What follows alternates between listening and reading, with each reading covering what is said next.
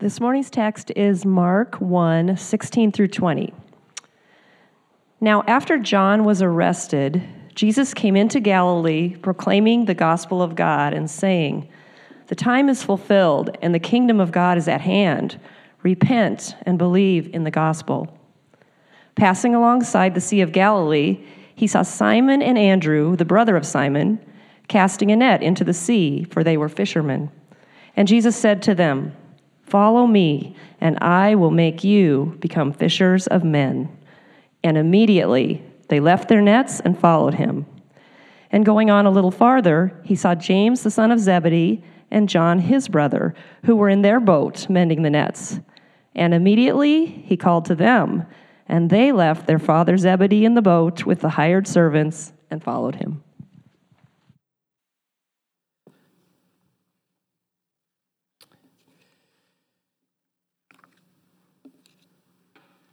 Well, as next month's election draws ever nearer, we are increasingly bombarded with political advertisements on television or on social media, basically wherever you go, from nearly every candidate. And these advertisements oftentimes will vary in quality. You have some that are very well made, some that are clever, and some that are clearly made on small budgets. They vary in message. Some are positive, and some or most of them are negative, and they vary in viewpoint. Some say that the current office holders are the best thing to happen to our country since sliced bread, and the others say that they are the cause for the apocalypse that is coming ever closer. But they all have seemingly one thing in common, and that is they place the utmost priority on this moment in time, on this election. And indeed, on your vote as quite possibly the most important vote in all of human history. And of course, it is good, it is important, it is our civic duty for us to vote, but in the midst of the constant rhetoric claiming that this is, quote, the most important moment in all of human history, I fear that we can become anesthetized against the actual moments of supreme importance in human history. 6 years ago, on the eve of the 2012 presidential election, author David Mathis wrote this it was a very important reminder for us. He wrote this: "Jesus' mission is bigger than next Tuesday's election. Way bigger.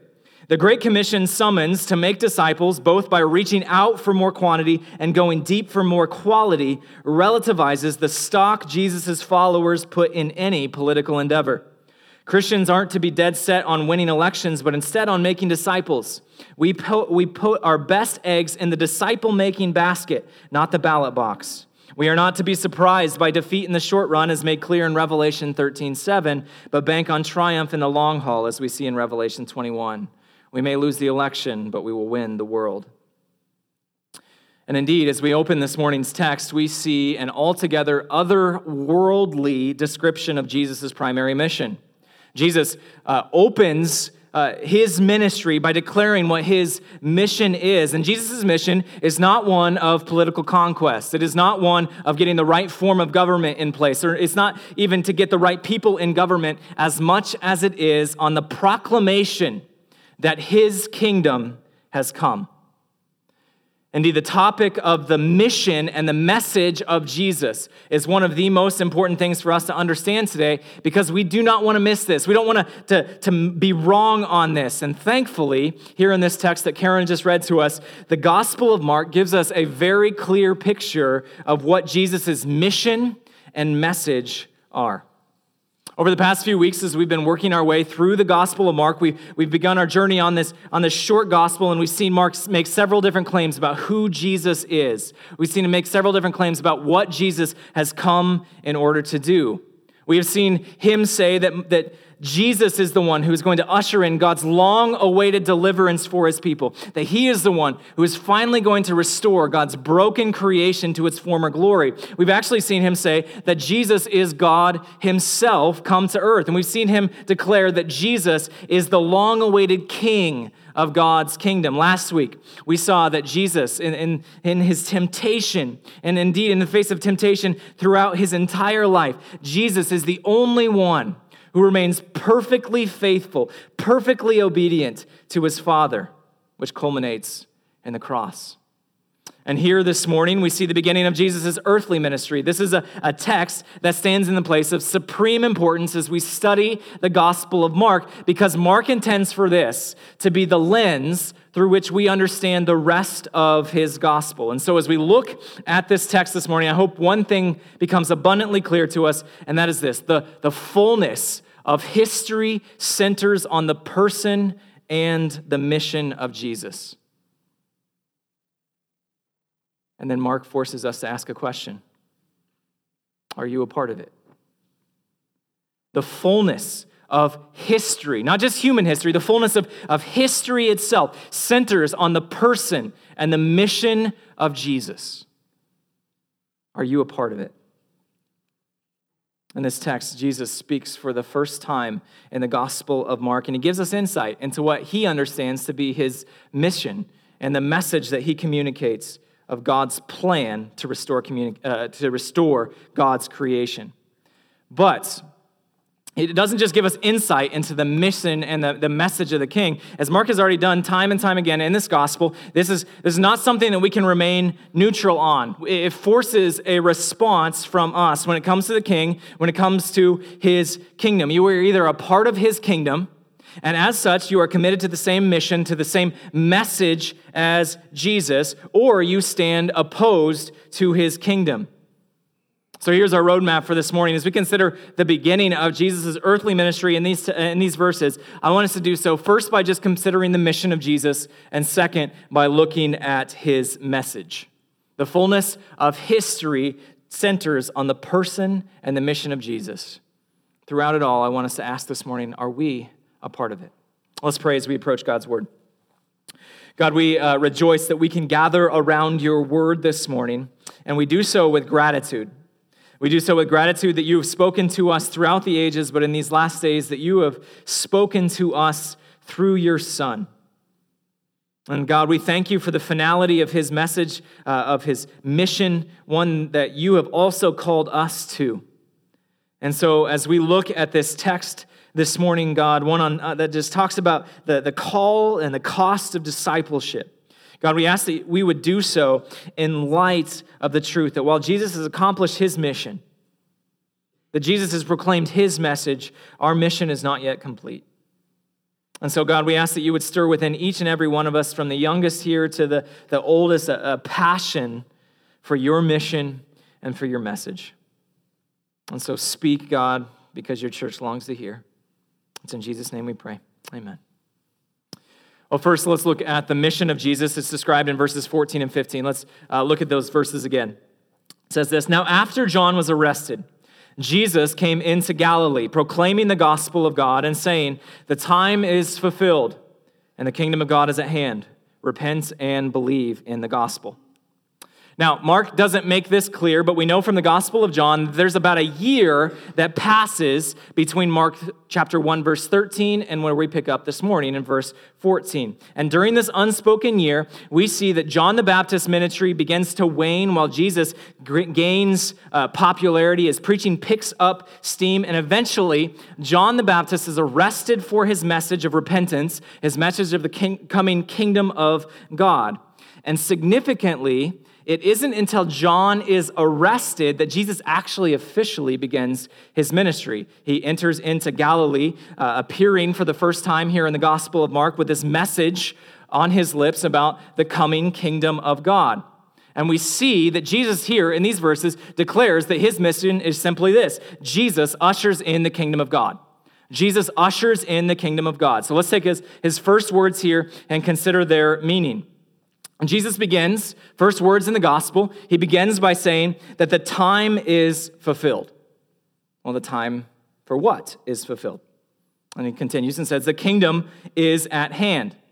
Now, we're gonna talk a little bit about ancient Greek here, so stay with me. Ancient Greek had two words for time.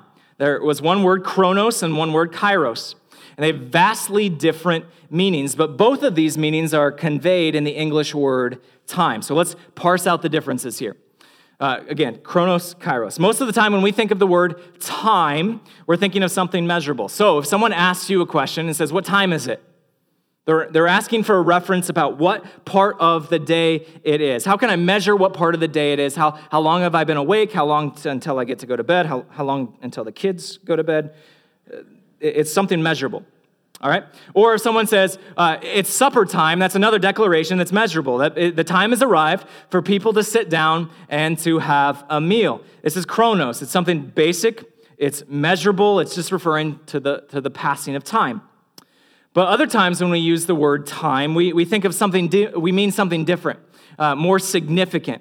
How many of you are a Chicago Cubs fan? Any Cubs fans here this morning? All right. How many of you are embarrassed to admit? No, I'm kidding. All right. How many of you are aware of up until a couple years ago, they were on this very, very long drought between winning World Series, all right? Yeah? Raise your hand if you're aware of that. So if you weren't aware of that, between 1908 and 2016, the Cubs, they failed to win a World Series. It's an exercise in futility to try to understand how that happened. But they went 108 years in between winning a World Series.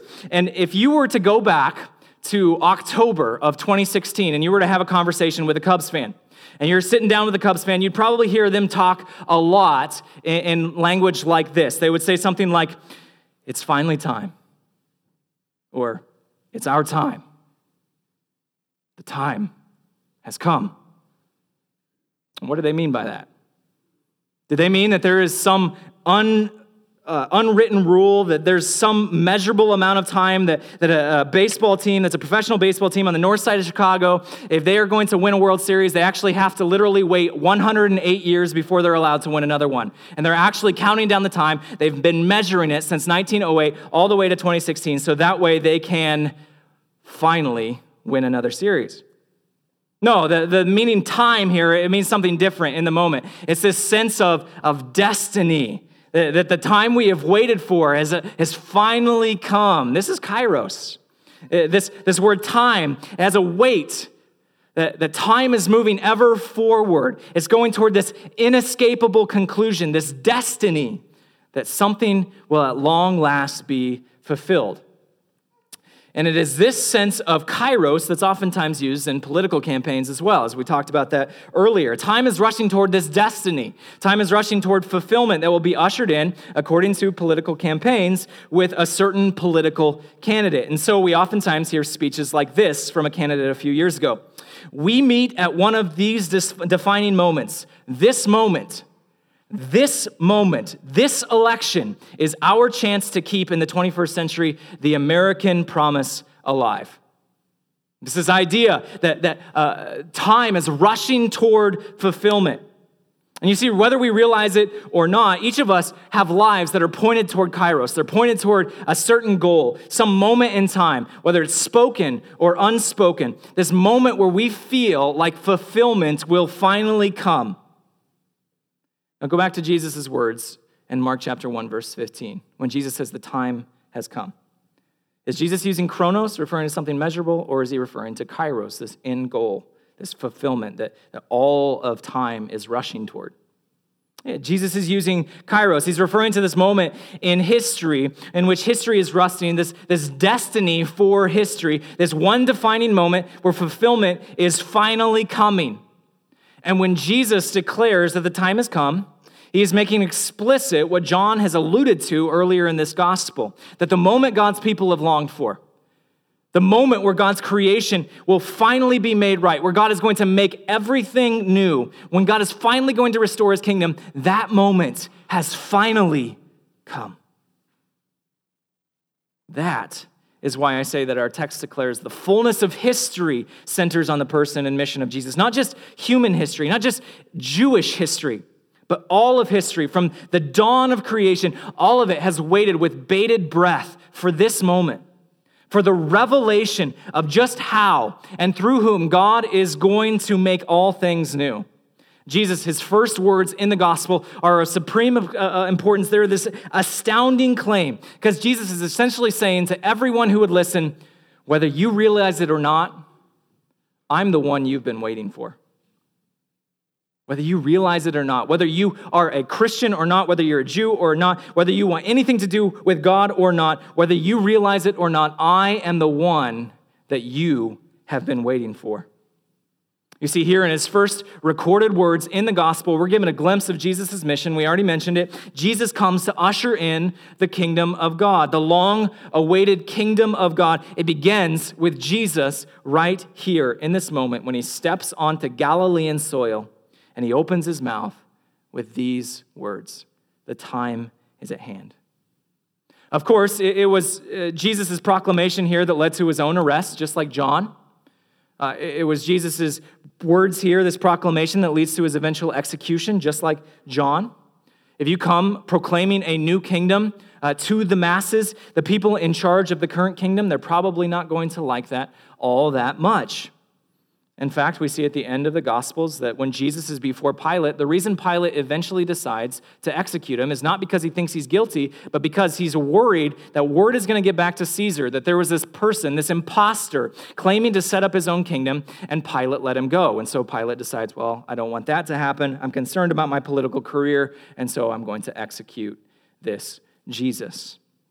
Jesus' kingdom has come. Jesus comes to bring his kingdom, but it's not at all the type of kingdom that the world expects. Jesus makes that very clear when he's before Pilate. John chapter 18 says this: Jesus answered, "My kingdom is not of this world. If my kingdom were of this world, my servants would have been fighting that I might not be delivered over to the Jews. But my kingdom is not of the world." Jesus' kingdom is indeed established here after a battle. But it's not a battle of flesh and blood, but instead it's a battle where he offers up his own flesh and his own blood. And contrary to common expectations in that day, this kingdom does not grow the way the world would expect. It does not grow through coercion. It does not grow through military expansion. It grows in a different way. Now, Mark, the Gospel of Mark, as we know, it's the shortest of all the Gospels. Mark does not include a lot of the teachings of Jesus. If you want to look at the teachings of Jesus, go to the Gospel of John or of Luke or of course, of Matthew. But there's one exception to that. Mark includes a lot of Jesus' teachings on the kingdom. In fact, Mark chapter 4 is a bunch of parables that all focus on Jesus' teachings about the kingdom. It describes the growth of the kingdom, the spread of the kingdom Jesus comes to establish. And so he describes how it will grow in Mark chapter 4, starting in verse 30. It says this: "And Jesus said, 'With what can we compare the kingdom of God? Or what parable shall we use for it? It is like a grain of mustard seed, which, when sown on the ground, is the smallest of all the seeds of the earth. Yet when it is sown, it grows up and becomes larger than all the garden plants and puts out large branches so that the birds of the air can make nests in its shade.'" What Jesus is saying here, he's saying that this kingdom will not start with great fanfare. It will not start with the majesty that people would expect. It's not a mighty oak. It's a simple garden plant, a mustard seed. But instead, it's going to start among the most unlikely of people. It's going to start, as we're going to see from this text, it's going to start with people like fishermen from backwater Galilee. It will be made up of, as Paul wrote to the church in Corinth, the have-nots of the world, those that are far from political power, those who are far from social power. Paul writes this: "For consider your calling, brothers. Not many of you were wise according to worldly standards. Not many were powerful. Not many of noble birth. But God chose what is foolish in the world to shame the wise. God chose what is weak in the world to shame the strong. God chose what is low and despised in the world, even things that are not, to bring to nothing things that are, so that no human being might boast in the presence of God." Here in Mark chapter 1, Jesus appears. He's declaring his kingdom. He's saying that his kingdom is at hand. It has come, but it hasn't come the way the world expects for it to come. But instead, it's come to bring people from every language, every tribe, every tongue, every people, every nation. He comes to bring people from every socioeconomic background, people from every educational background. He decides to bring in people from every background, as diverse as the colors of fall, not just the Jewish people. What is Jesus' mission here? It is to restore God's creation. It is to usher in the kingdom of God for all peoples. And to do that, Jesus has to die on the cross, the king on the cross. So that's Jesus' mission. But what of his message? Or in other words, Jesus has this mission. How does Jesus communicate that mission to other people? Well, Jesus calls his people to three responses in response to his mission. He calls them to respond with costly faith, costly repentance, and finally with costly obedience. Let's read our text once more. Now, after John was arrested, Jesus came into Galilee, proclaiming the gospel of God and saying, "The time is fulfilled, and the kingdom of God is at hand. Repent and believe in the gospel." And passing alongside the Sea of Galilee, he saw Simon and Andrew, the brother of Simon, casting a net into the sea, for they were fishermen. And Jesus said to them, "Follow me, and I will make you become fishers of men." And immediately they left their nets and followed him. And going on a little further, he saw James, the son of Zebedee, and John, his brother, who were in their boats mending their nets. And immediately he called them, and they left their father Zebedee in the boat with the hired servants and followed him. First, Jesus' message is one of costly faith. To come to King Jesus, to be a part of his kingdom in faith, means coming to grips with your own sinfulness. It means coming to terms with the fact that your life isn't cleaned up. It isn't as neat, it isn't as orderly as you would like to believe, or indeed that you would like other people to believe about your life. You are not capable of saving yourself, but you are desperately in need of someone to come to your rescue. The way that this is clearest in my mind, and probably it's just my stage of life, is by looking at the lives of children when they play make-believe. So think about the last time that you played make-believe with a small child. And how often in those times do the children let you be the superhero? Or you be the doctor? Or you be the police officer or the person who's going to come and rescue? And how often did they decide to be the person who needs rescued? Or the person who needs to go in for a checkup? Or the person who needs saving? Or if you've ever been with a toddler and you say, "You know what, I'm just going to feed you your food. You're making a mess. I'm going to do this. It's for expediency." Or if you are in a hurry and you decide to pick up the child and carry them into the store rather than letting them walk on their own, you will be surprised at the overreaction that you get from such a simple move. Why is that? It's because we like being the hero. We like being the one who is the rescuer, not the one who is rescued, not the one who needs help. But to respond in faith to the message of the kingdom, to respond in faith to this message that the time has come, to respond in faith to the message of the gospel that is costly, it means to come to grips with the fact that you can't save you. You can't save you. You aren't the one who is the superhero. You're the one who desperately needs help. You're not the helper. You're the one who needs helping. And the thing is, this is not just a once and for all battle in our lives. It's something that's continual on a daily basis in our lives. We are prone to forget just how desperately we need help. And so we may exercise saving faith in our life, but we don't like depending upon God in the day-to-day of our lives. Jesus' message of the kingdom is one which says, if you want to enter my kingdom, it is going to cost you. It's going to cost you your pride. It's going to cost you the self-illusion that you are doing okay on your own, that you don't desperately need to depend upon me on a daily basis. It is to pray and to live out Jesus' words in the Lord's Prayer. Give us this day our daily bread. It is to rely on him daily. Jesus' message calls us to respond with this type of costly faith. Second, this message calls us to respond with costly repentance. A couple weeks ago when we looked at John the Baptist, we saw that this word repentance just means to turn around and to go the other direction. Now, the idea of repentance isn't something that is too common today. It is actually somewhat offensive in certain circles to talk about repentance. It's oftentimes the butt of jokes that someone would stand on a street corner shouting, "Repent." And repentance is probably not the subject of the times where you have your neighbors over for a meal. You sit down at the table and say, "Hey, let's talk about repentance." It's probably not something that you talk about with your coworkers. You sit down at the break room and say, "Hey, I need to repent. And honestly, if we're being honest with ourselves, repentance is probably not the subject of conversations that take place before or after church. We don't naturally like this idea of repentance, and yet repentance was a very big deal for Jesus. Jesus begins his ministry here at the beginning of the gospel by saying that anyone who wants to enter into his kingdom has to do so with repentance. And at the end of the Bible, Jesus is writing to a church, and he's talking about how this church has become complacent. They've become wayward. They have these mixed up priorities, those who have hard hearts. And he says this at the end of the Bible. It says this in Revelation 2. Remember, therefore, from where you have fallen, repent, and do the works you did at first.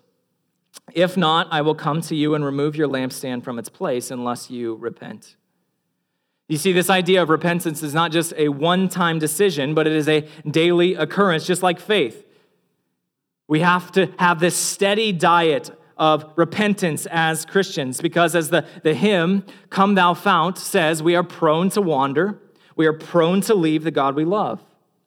If faith is costly, because it means we have to come face to face with the fact we can't save ourselves, then repentance is costly because it means we have to come face to face with the reality that we are headed down a path of destruction and that we need to turn around.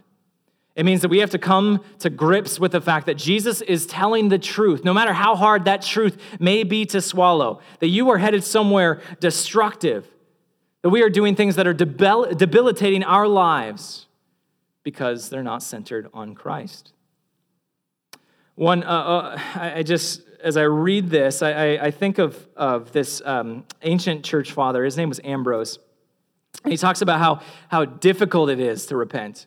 And he says this: shame indeed there is when we each make known our sins. But that shame, as it were, plows the land and removes the ever-recurring brambles. It prunes the thorns and gives life to the fruits which we believed were dead. The idea of repentance is painful. It is shameful to admit your faults publicly. And yet it is in the midst of that painful process that the soil of your heart is made ready for valuable fruit to grow, where the fruit of righteousness can grow. Jesus' message is that to enter his kingdom, it will cost you, and that includes repentance. And the third part of Jesus' message is this one of costly obedience. We see this in the calling of Jesus' first disciples, Simon, Andrew, James, and John. In verses 14 and 15, we have this general call of Jesus for people to repent and believe the gospel. And yet in verses 16 through 20, it gives us a very specific example of what this looked like. It gives us the example of what this call looked like for Simon and Andrew, and then for James and John. So Jesus is out. He's walking along the Sea of Galilee, and he sees some fishermen, and he calls out to them. And we're going to take a few moments and just look at his calling because it is significant. Note first that Jesus calls out, "Follow me." He says, "Follow me." Now, this is something that is very familiar to us. Of course, we think, well, Jesus, if he's calling you to discipleship, he's going to say, "Follow me." And yet, this is something that was very unprecedented in Jesus' day. Nowhere else would a rabbi call out to a disciple, to a potential disciple, and ask them to follow.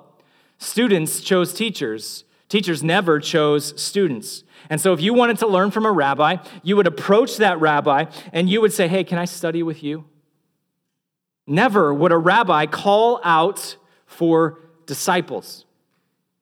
But Jesus is not a regular rabbi. He doesn't wait for us to come to him. He calls out to us. He calls out and says, "Follow me." And in doing that, he is showing his great love for people like us. His great love for humanity, so great that he's not willing to wait, but instead he is the one who initiates a relationship with humanity and says, "Follow me."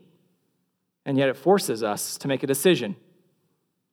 If Jesus were not to call us to follow him, but instead would wait for us to make that decision on our own, what could happen is we could, in a very real sense, we could remain neutral. We could just ignore the question, we could push it off. And yet when Jesus calls out to each and every one of us and says, "Follow me," he is forcing us to make a decision. He is forcing us to say yes, or we say no. He's forcing us to join into his kingdom or to ignore his kingdom. Jesus calls out, follow me. But he doesn't just say, follow me. He says, follow me and I will make you fishers of men. For many years, as I read this, I read this kind of with a smile on my face and you say, you know what? Jesus is pretty clever. Jesus uses their vocation and he uses as a word picture for ministry. Well done, Jesus. You're good job. But that's not what Jesus is doing here. In the Old Testament, there are a handful of places that use this image of people fishing for other people. And the most common one is in Jeremiah 16. Jeremiah 16, I think it's verses 14 through 16. And it describes how God is about to send fishermen out to begin fishing for people. But there's one notable difference between Jesus' words here in Mark 1 and the context of Jeremiah in Jeremiah 16. In Jeremiah 16, God is sending out these fishermen to catch people for judgment. He's saying that the nations are about to face judgment for their idolatry, for their wickedness, for their immorality, and being caught in God's net means you're about to face judgment. You're about to stand before God and face judgment. But that's not what Jesus is saying here. That's not what Jesus is describing here. Jesus doesn't deny that judgment is indeed coming soon. That's implied in his message when he says that the kingdom has finally come. But he's not calling his followers to gather people up so that way it makes it easier for God to judge them. Instead, he's saying, I want you to go out as fishermen. I want you to go out and not bring a message of judgment. I want you to go out and bring a message of grace, a message of the gospel. Judgment is coming, but before judgment comes, go out with a message of the gospel, the message of good news. Jesus wants to gather as many people in with this incredible good news of the gospel, this message of faith of what Christ has done for us on the cross, a message of repentance to turn back to the path of God, a message of obedience to join the mission, to answer God's calling, to follow me. This image of fishermen is saturated with urgency. It's a very urgent calling. The time has come. The kingdom is here. Judgment is coming. And so before it is too late, God is sending people out. God is sending every one of us out. There's this urgent call to bring people into his kingdom rather than to let them be caught for judgment. So Jesus says, follow me, and I will make you fishers of men. And of course, we see from this text that Jesus' call to costly obedience is of course on display when we see the way the disciples respond here. They give him the place of utmost supremacy in their lives. They leave behind their livelihood. They leave behind family. They do everything to follow this Jesus. The message of Jesus is one of costly obedience because what he is saying is that you need to place me in a place of priority, the place of supremacy in your life over everything in your life. Jesus is saying, I want you to think about your commitment to me before you think about your commitment to your family. I want you to think about your commitment to me before you think about your commitment to your career. I want you to think about your commitment to me before you think about your commitment to your standard of living. I want you to think about your commitment to me before you think about your commitment to your future. I want you to think about your commitment to me first before you think about your commitment to anything else.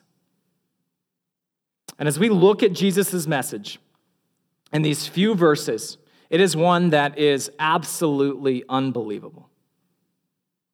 Jesus here is saying that you need to trust him to save you, that you need to reform your life around his life by following his life. You need to reshape everything about you around who he is. And for a person to say this, it is the height of arrogance. Unless Jesus is who he says he is. It is the height of arrogance for any one of us to say that you need to form your life, everything about your life, around me. But Jesus is making a declaration here about who he is. Mark is making claims about who Jesus is. If Jesus really is the one who ushers in the kingdom of God. If Jesus really is the one who's going to make all things right that are wrong in this world, if Jesus is really the one who is declaring this good news, If judgment really is coming, then Jesus' words are not arrogant at all, but they are the most gracious, the most beautiful, the most life-giving words that we could ever hear. The fullness of history centers on the person and the mission of Jesus. Are we a part of it? If you notice as we go through the Gospel of Mark, you'll notice this over the next however long we're in Mark. Mark, yeah, I know. I don't know how long it's going to be. Warning you now. As we go through Mark, you'll notice these stories are very short. That Mark, he describes what happens, and he gives us very little commentary, if any commentary at all. I mean, this is a typical passage from the Gospel of Mark. Mark describes what's happened, and he doesn't say anything about it. He doesn't say anything about the significance. And that might be surprising for us, but he leaves the story open-ended every single time because he is forcing us to say, this is a picture of radical faith. This is a picture of radical repentance. This is a picture of radical obedience from people like Simon, Andrew, James, and John. And the question hanging over this text is, so what about you? What about you? The time has come. The kingdom is here. Believe, repent, follow, join the mission, proclaim the message.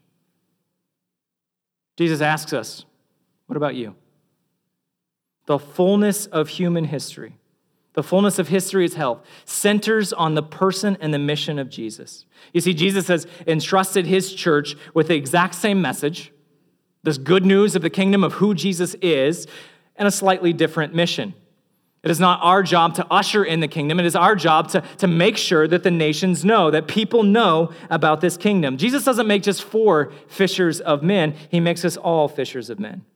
He has entrusted into each of our hands this urgent task of bringing people into the kingdom before judgment comes, because judgment is coming. And so he sends us out as fishers of men in order for us to bring people not into judgment, but instead to bring them into grace. He has called each of us to place him in the place of supreme importance in our lives. The fullness of history centers on the person and the mission of Christ. Are you a part of it? Let's pray. God, as we think of this text, I know as I look at my own life, I confess that there are so many areas where my life is not centered on you, where I don't think about my commitment to you before my commitment to other things. I don't oftentimes think about repentance. I confess that oftentimes it is hard for me to think of things that I need to repent about. And God, I just ask for forgiveness for that. God, that you would help us as a people to be committed through costly faith, costly dependence upon you. That we would be a people committed to costly repentance, centering our lives around your way of living. To be people who live lives of costly obedience. To be committed to the mission that you have entrusted to your church and to your people. Not doing so as a way to earn your favor, but instead as a response to the good news of the gospel that you proclaimed, but even more than proclaimed, that you ushered in. And so we thank you for that, God. In Jesus' name we pray. Amen.